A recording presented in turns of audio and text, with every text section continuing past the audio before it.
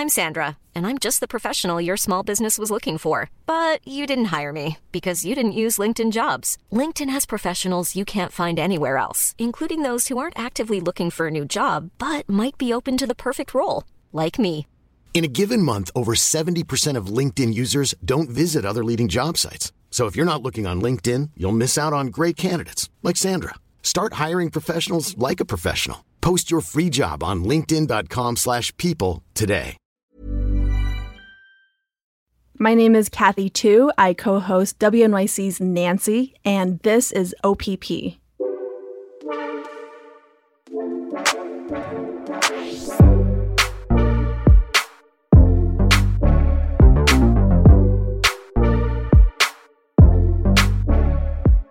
God bless everybody, and welcome to another episode of OPP, Other People's Podcasts, America's #1 podcast discovery platform that highlights your favorite podcasters and the dope shows they created.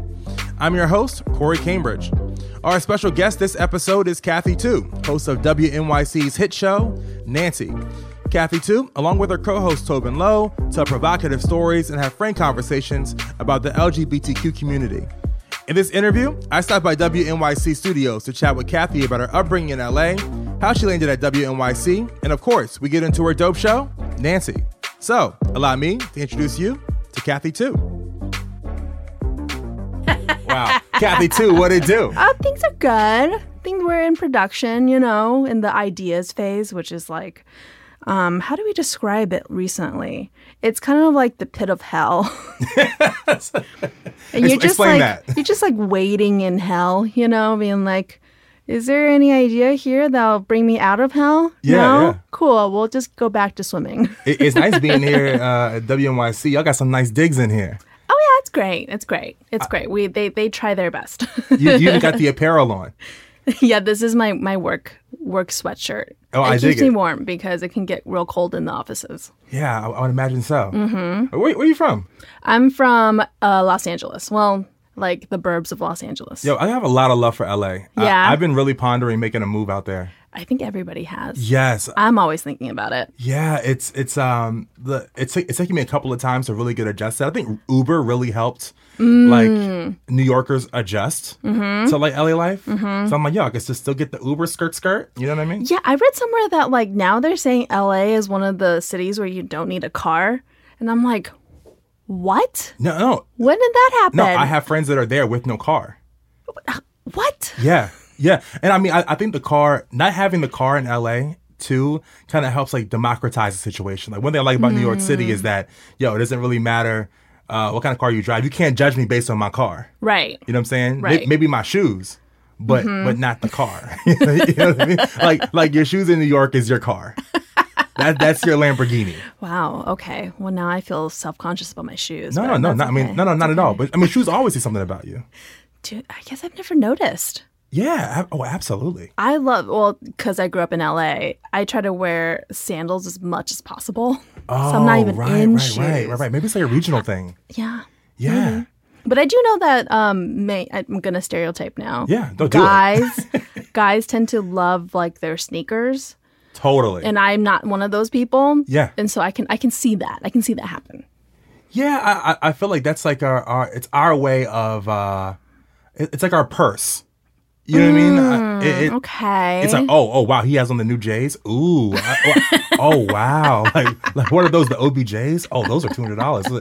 Oh, those are limited, the Travis Scotts. Ooh. I can get into that. I am obsessed with backpacks. It's a very specific thing that I feel like just me and maybe like 100 other people in the world are really into. But that's also a regional thing, too. In New York, your backpack is a thing because you need a backpack.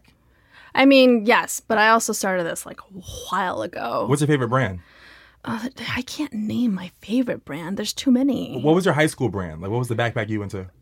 Okay, high school, I wasn't as into it yet because, didn't actually have any money then. Yeah. It was like a classic JanSport, Oh, JanSport was the business. That's fine. With the suede bottom? Fine. Yeah, exactly. Different colors. That was fine. But then like I went to college and suddenly I was like, oh, I don't have to use like a school backpack anymore. Oh, yeah. Wait, so what'd you graduate to? So like what the kind of backpacks that I'm really into are backpacks that are like sleek and small, but not dainty. Okay. And preferably multi-use. So if I needed to go to work, if I needed to go to to the gym later, if I needed to go hiking one weekend, if I can just use one backpack for that, great. That doesn't exist yet. I'm still looking for it. But I spend way too much money on backpacks. Yeah, what is like the backpack like cost? Like what are like the high levels and what are kind of like the medium levels? I don't think I can say because I will feel bad. To be fair though, I can't drink, so I save a lot of money on alcohol that I then funnel into this backpack addiction. I have like a trunk, like a wooden trunk at home that's just backpacks that I like kind of rotate through and decide which one I'm going to use for this season of my life. Has not drinking adjusted? How has not drinking changed your life or made your life? Oh, I've better? never really been able to drink, so I don't know. It's just a thing that I haven't been able to do ever. So explain that in further context of like why. Oh, I think I don't think I'm allergic to alcohol because I think when you're allergic, you like go to the hospital. It's really bad. I think I'm just highly intolerant and it makes me feel really bad and nauseous and I will throw up. And so I just don't drink because I don't want to feel bad. Well, my boy Arnold, he's Korean and he was saying that like that he has like an Asian glow or there's like an allergy to alcohol that he has and it makes him feel like really, really bad. So maybe, it's probably that, just a little bit more intense. And I know that like it's possible if you drink enough consistently, you can probably like wear that whatever that is down, and then I could be like a normal drinker. So if you drink more, if I drink more, I probably could get to a point where I could just drink socially. But like trying to get from where I am to there just seems like a lot of throwing up, and I just don't kind of want to do that. No, I don't want that for you. So I think my brother has the same thing, but he got rid of it in college, so he didn't have to worry about it. Where'd you go to school? UCLA. Yeah, what was it like at UCLA? It was great. I love UCLA. I still love UCLA. Big fan of the football team. That sucks. Oh, yeah. But recently, we did win one game. Wait, who'd you win against? Washington State. Okay, all right. They were ranked 19. Right, I don't know what they are now. They're kind of formidable. Yeah, and we won by coming back from it was 49-17 in the third quarter or something like that, and we came back and we won it by like 3 or 4 points. Hell yeah, rocking out. Yeah, it's like the only sport I watch now. What was it like growing up in LA and then going to school in LA? Well, I grew up in Diamond Bar, which is like a suburb of LA. It's very close, it's right on the border between LA County and Orange County. Okay. It's also a very Asian community. It's also a wealthy community in that like there's this gated portion of Diamond Bar that just has $1 million homes. I was not part of the gated portion, unfortunately. That would have been real cool. Well, also fortunately. Yeah, that's true. Yeah. But maybe if I was in the gated portion, I could have been friends with Snoop Dogg's mom, who was a resident. Okay. Yeah. So maybe unfortunately. In that case, since you put it that way. Yeah, and I think Snoop Dogg's son or sons, I don't know. I think they went to my high school after I graduated. Okay. I'm not sure. But so it was like, I think the school was like 40 or 50% Asian. I would say mostly Korean. And so I always felt like most of my friends were Asian. Like it felt segregated. It felt like it was like the 50% of us were Asian, like stuck together. And then everybody else sort of also stuck together. And then unless you were like popular enough or in student government, there wasn't that much mixing that I recall seeing. Maybe there was and I just didn't see it. But yeah, that's what I felt like high school was like in Diamond Bar. And then I went to UCLA for college, and I feel like it was definitely more integrated in a way. But I think that was the time when I was like, oh, I'm Chinese. Like it was like a time for me to be proud of the fact that I was Asian. So I got really into all these different like Asian clubs. Like I was part of the Association for Chinese Americans. I did like lion dancing, and then I was doing taiko, which is like a Japanese drumming art. And so by the time I graduated from college, I was like, all of my friends are still Asian, except for my coworkers. What was it like in high school being a part of, obviously I'm a black man, you're an Asian woman, everywhere I go, typically I'm the minority in a space. Yeah. I've never been, I've had very few situations in life where I was a part of, my culture was the majority. So what was it like being a part in high school, having 50% of the school being Asian? It felt just like very normal. I mean, like, because I've been there since we've been in Devon Bar since I was in 3rd grade, I want to say. Yeah. So it was just always so normal. In fact, if anything, I think part of me felt like I was like more Korean because most of my friends were Korean. Okay.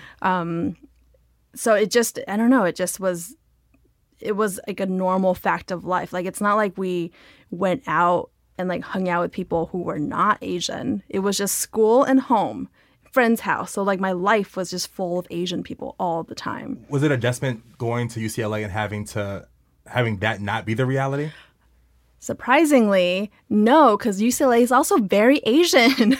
Really? Yeah. Not as, I feel like not as Asian as UC Irvine. I think Irvine has a larger population of Asian students, but UCLA also has like a good portion. I think that's why when I got there, it was like, I remember in high school there wasn't, as much like Asian pride, like be proud of the fact that you're Chinese and get involved in these clubs. At UCLA, there were a lot of Asian students there, and they were proud of the fact that they were Asian, and that's why these clubs all existed, to like get to know each other and learn about things and try different arts and stuff like that. And so I was super into that because I was like, this is the thing I'm a part of. Yeah. Like off the bat. So it actually wasn't until I went to law school a few years after I graduated, and that was in Boston, was the first time I felt like in a school setting I was in the minority. And I was like, well, this is interesting. Yeah. I've never felt this way before. Was it an adjustment at all? Yeah, I would think so. I think it was. I don't think it was a difficult adjustment, but it definitely, I definitely felt like I was explaining things a little bit more. Yeah. There were fewer people who like celebrated the same things I did every year. Like Chinese New Year is a big thing, and it happens across a lot of Asian cultures. And so we all kind of like know that's the time. And I remember being in law school, it was a little bit less. It was less that. And also at the same time, I was feeling like I needed to expand my horizons in terms of friends and like the type of friends I kept around me. So even though in law school there was also like a Asian Pacific Islander group, I was like, I'm not going to do the same thing I did in college where I only surrounded myself with people I was comfortable with. And instead I really tried to embrace like these little, there was like my law school is broken down into like a bunch of different little groups. And I really tried to hang out with people in my group because I don't know if they tried to break it down so that there was like a diverse group of people in one little group. Yeah. But it just happened that my group was that way. So I tried to hang out with them as much as I could. And as a result of that, I had like lasting friendships, because also law school, so it's like sometimes it feels like it's going to war together. But in the end, I felt like even though I was in a place where I wasn't used to being, I hadn't been my entire life being used to being the minority. I felt like I had such good friends around me that it didn't matter in the end. Oh, was law your focus at UCLA? No. Oh my God. I focused on so many things at UCLA. Yeah. What was your major there? Which one? Let's see. I went to UCLA as a laughable math major. Okay. Because math was easy for me in high school. I was very good at high school math. And then like college math was like more variables than numbers. And I was like, I can't do this. So I was like a math major. I was an econ major.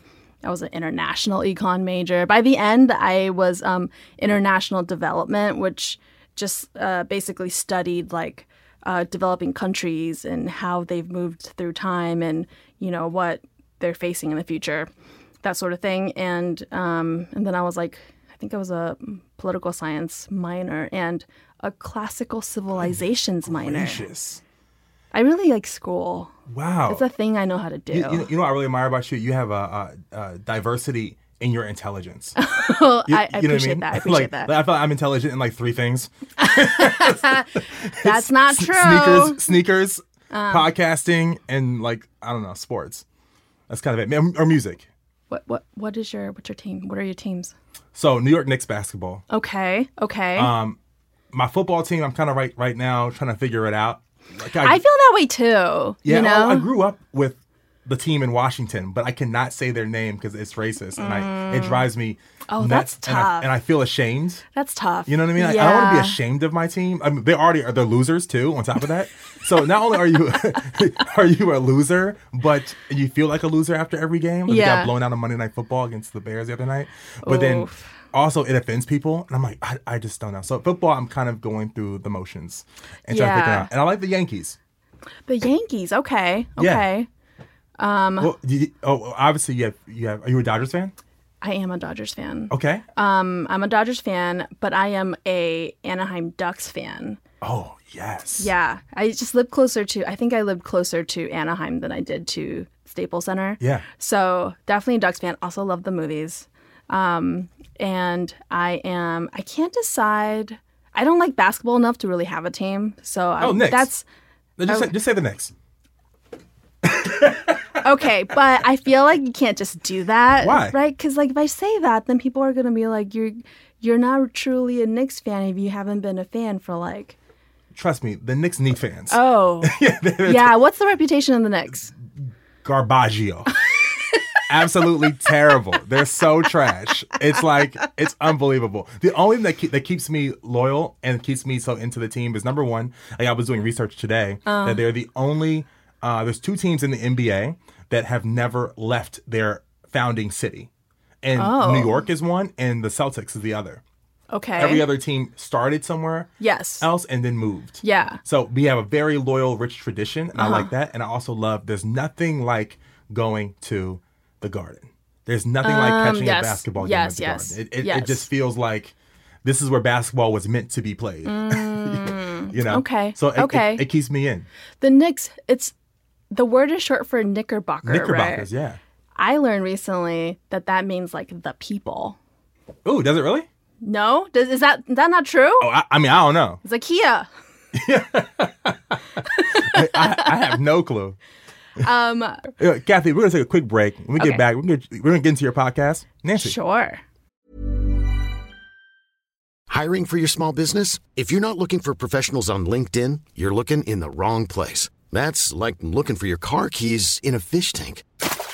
LinkedIn helps you hire professionals you can't find anywhere else, even those who aren't actively searching for a new job but might be open to the perfect role. In a given month, over 70% of LinkedIn users don't even visit other leading job sites. So start looking in the right place. With LinkedIn, you can hire professionals like a professional. Post your free job on linkedin.com/people today. And yeah, we back. No, hold on.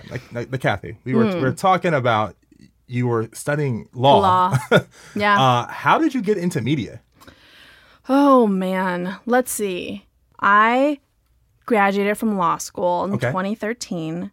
And already by like the last quarter, I was kind of like, I don't think I'm going to do this, which is hilarious because for the first like 3 years, anytime any one of my classmates was like, I don't think I'm going to do law. I think I have to quit. I was like, no, we're in it together. Fight through, persevere. Exactly. And then by the end, I was like, I'm not going to do this. And then I graduated. And I applied to this program called Transom, which is basically like a radio or podcasting boot camp in Cape Cod. Okay. It's very expensive, but if you can afford it, it's a great education. I don't think that like nowadays with all the resources out there, it's absolutely necessary. But if you have the opportunity to go and that's something you want to do, especially it was great for me because I can do school. So I was like, I'm going to go learn how to do something like this. So I did that because I was like, I'm going to apply to this program. If they accept me, I'm going to do it. If not, I think I'm going to turn my life to like the technology world, because that's something I've always been interested in. I'm still interested in, and I just don't know when I'm going to turn my life again in that direction. But they accepted me. I went. I met Tobin, my co-host Tobin Lowe. Okay. We were in the same class. We were the only non-white people in the class and the only people who were also queer. So clearly we were like going to be best friends or mortal enemies. Luckily it worked out in our favor. I say so. And then after Transom, I went back home. I went to LA, took and failed the bar exam. And then I just started freelancing as like I called it a technical producer. I worked on other people's shows. I took like their scripts and their audio, and I made the show in Pro Tools for them. And then we would just go through rounds of edits and that sort of thing. So I really enjoyed doing that. That was fun. I really liked it. At the same time, Tobin went to New York. He was working at Marketplace. And he had this idea for this show.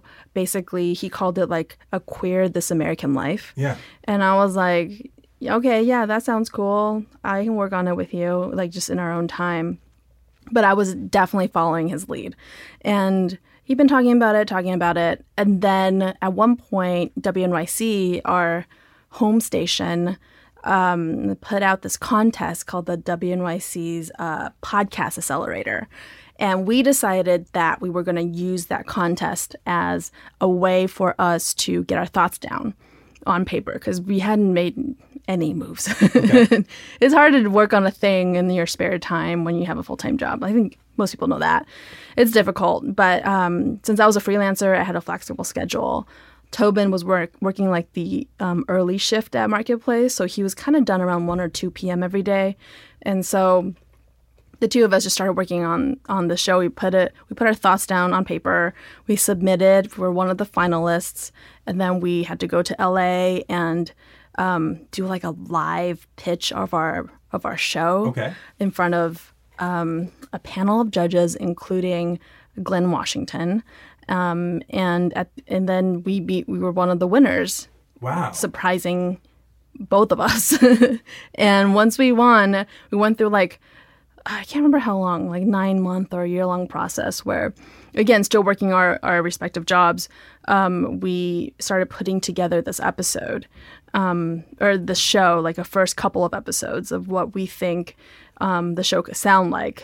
We had to produce a pilot to show the execs here so that they can greenlight or kill the project. Okay. And then we put together, I believe, 2 episodes. The first episode was ended up being our first episode of the show, with like my coming out story of coming out again to my mom. And our second episode, I believe, was an interview with Lena Waithe, who wasn't as big as she is now, but she was always so great about helping other like producers of color get things out there. Like she said yes, like immediately. One of our first like guest bookings, which was just so amazing. Wow. And we've talked to her a couple of times since then, and she's always been so gracious about giving us her time. She's just a great person all around. And we submitted those 2 episodes to WNYC, and then they greenlit the show, and we've been making it ever since. Where did Nancy come from, the name of the show? The name of the show used to be called Gaydio, because Tobin loves puns. Yeah, I see that. And unfortunately, we believe it was it's a show that exists in the UK, or it's like a internet radio station or something called Gaydio. Okay. And also, we got the feedback that we didn't want to. It doesn't make sense to default to the word gay when we say we're going to cover the whole queer community. So we went through iterations of even more puns and other horrible names. But at one point, Tobin just got like super frustrated, and he's like, you know what? Let's just name it after a person. And I was like, okay, sure. What person? And he said that Nancy would be a good name because it used to be a slur for a gay man, like back in the day. Okay. I think maybe mostly in the UK. I'm not actually sure. But he explains this better than I do. But basically, his thought was, if you knew what Nancy meant, then you'll probably know what our show is about. And if you don't, it's just a weird show that's named after a person. Right. So it's like not as on the nose. Exactly. But if you know, you know. Yes. Got it. Exactly. Got it. So we went with that. Our EP at the time, Paula Schumann, loved it. And so we just went with Nancy. And, you pitched the show while you were living in Los Angeles. So by being accepted by WNYC, you mean that you had to make the move to New York? I did not. I put it in my contract that I was living in LA. We actually I think we pitched to them the idea that we were going to be like long distance best friends. Okay. and that they just have to at some point I just have to go into the studio to New York every once in a while to also make the show. Like the good thing about making podcasts is that, you don't need to film yourself doing anything. So for the most part, as long as you have access to good internet connection, you have good equipment, you can make the show from kind of anywhere. Yeah. And so at the moment, Tobin's living in LA. He moved to LA over the summer, and now I live in New York, which is a whole weird thing that Tobin made happen. He would disagree with that, but we're totally fine making the show because we talk every day. We send things back and forth. It works great. It's been working great ever since I was in LA and he was living in New York. I think it's great. What's it like? I always say with podcasting, it's an amazing way to rebrand yourself. And to kind of become an influencer in a space. Because for some reason, when you're talking on a microphone about a particular topic, you become an expert in the topic. And everyone thinks of you as an expert in the topic. Yeah. But what has it been like becoming a voice of the queer community? I mean, it's a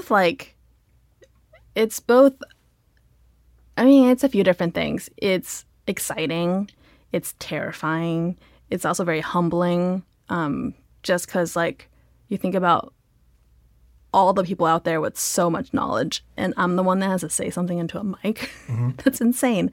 I think I'm leaning more into it. I used to be very, very against being like a public person or a personality.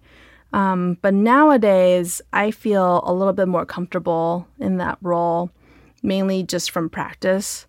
And having talked to the people who listen to the show. In my world, if I were to just shut myself in, my imagining what our listener base is saying is always more negative than what people are actually saying. Yeah. And so the more I talk to the people who listen to the show, the more I'm our show is really helping people connect with their family and friends and just themselves even, that I feel good about doing what I'm doing. I guess I still don't feel comfortable being an actual personality, because that's like a Jessica Williams, that's like a comedian with training.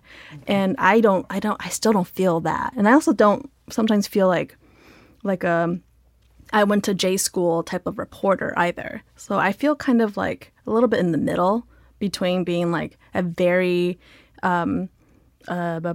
sophisticated comedian and a very schooled journalist and reporter.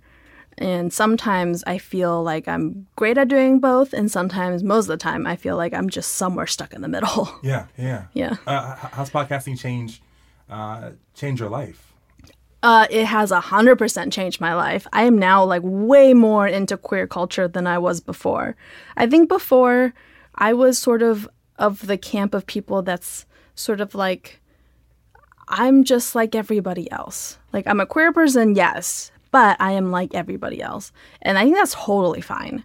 But I've since realized that I am actually more comfortable and more happy being immersed in a culture where there's some mutual understanding between a group of people. Sometimes I feel like it's not unlike being an Asian person and hanging out with your Asian friends. Having a queer space where you're not explaining what it is that you're talking about to other people just it's comforting in a way that I didn't know that I wanted in my life. And now I seek out those spaces whenever I can. And it's kind of sad that those spaces are sort of shrinking and shrinking. But I think it's the people of this generation, the next generation, after us who will continue to keep these spaces open for queer folks, as long as, people aren't stomping them away. Yeah. Which I feel like sometimes we're close to doing. Yeah. Okay, Kathy, we're at a point in the show called our Podcasters Picks.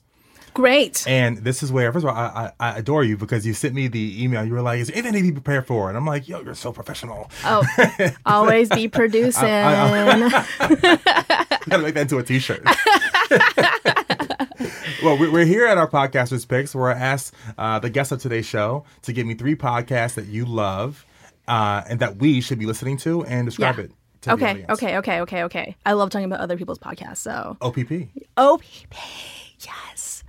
Okay, my very first one is I love Reply All. Love Reply All. Love it. I came on to that late. I came on to that literally 2 months ago. Listen to the one about the guy in the photograph. That's all I'm going to say. Okay. So that's the first one. Second one is Death, Sex, and Money, a WNYC show about death, sex, and money. It's hosted by Anna Sale, who is also one of the loveliest people in the entire world.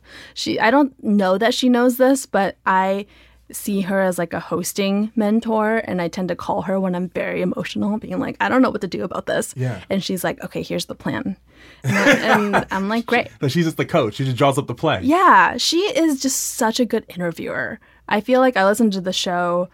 I intend to listen to the show to pick up tips on how to interview people and how to do a better interview. And I end up just getting sucked in and I forget why I was even listening to it in the first place. But I just love it. And what makes a good interviewer to you?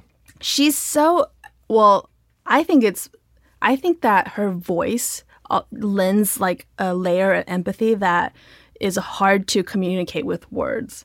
I think the timbre of her voice is helpful in that world. Wow, I want someone to say something nice about me like that. That was so same. good. That was good. It's wow, that touched me. Yeah, and I think because of that, she's able to ask the questions that might be difficult to ask, but doesn't come you know how sometimes you'll ask a question because you have to ask it, and then you're just you cringe because yeah. She never needs to sound like that. She is just very honest and open, and if there's a way to say blunt without the bluntness of the word blunt. Yeah, blanc. yeah, that's what she sounds Le like. blanc. Yeah. She can ask the questions. It's though I do use Anna's show sort of as a when I was in the dating world, I'd be like, do you listen to Death, Sex, and Money? And then if you do you like it? Because if you don't, then there's nothing more to say here. Right. It was the gauge. Exactly. It was the gauge for date 2. Exactly. Yeah. Hey, what's your third pick? Okay, third pick. I was deciding between 2. Okay. So I might do a half and half. Do a if half that's and okay. half. Remix it.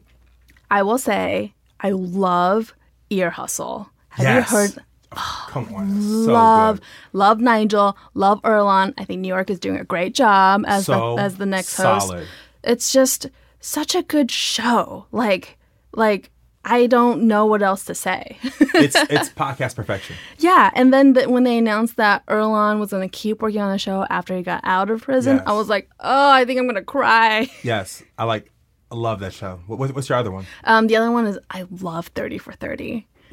I love a sports show. Yes. And that's done so well. Especially recently, that series about Bikram was good. Yeah, but I also watched their documentaries, and I really enjoy those too. Kathy, we're here at the end of the show. Uh-huh. We've come to the end of the road. Fine. Which is so sad. I feel like I've really made a friend today. It's really amazing. Obviously, we're going to keep in touch. It's text me later. Yeah. But, I end the show with this question. Why do you podcast? I guess it would be not okay to say because Tobin made me do it. That works too. I podcast because here's the thing that I said to my therapist back in law school. I'm scared to be creative, but I feel like if I can just find the right medium, then I can be creative. And I think when podcasting came along, I was like, oh my God, I think this might be my medium. And I think it's the only place where I felt comfortable enough to be creative and take creative risks. It's also the place where I'm like, creativity, what are you? But it's been the only place I felt safe enough to be creatively like risky, or just to be creative, which I think is something that every person can nurture a little bit of in their life. Kathy, it's such an honor to have you on the show. And thank you so much for welcoming me to WNYC Studios to do this interview. It's so cool. Come back. Yeah, I hope so. Come hang out. This is so awesome. I really appreciate you. I love Nancy. I love what you do. And I love what you do in the space. And I really appreciate you. Thanks, Corey. God bless. We out.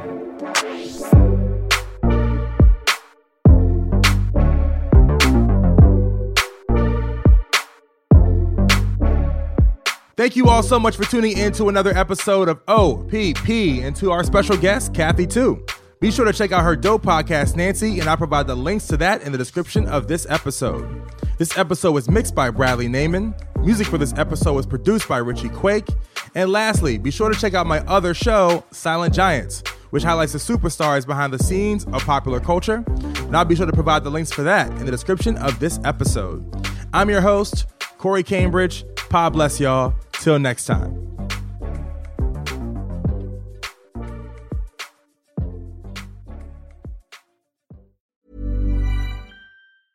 Hey, folks, I'm Mark Maron from the WTF Podcast, and this episode is brought to you by Kleenex Ultra Soft Tissues, your ally to help tackle your allergy symptoms this season. I love the change of seasons, but nobody loves pollen and all those other things floating in the air that make you sneeze during this nice weather. Kleenex Ultra Soft Tissues are hypoallergenic and allergist approved, so fight back against watery eyes and runny noses without worrying about irritating your skin. For this allergy season, grab Kleenex and face allergies head on.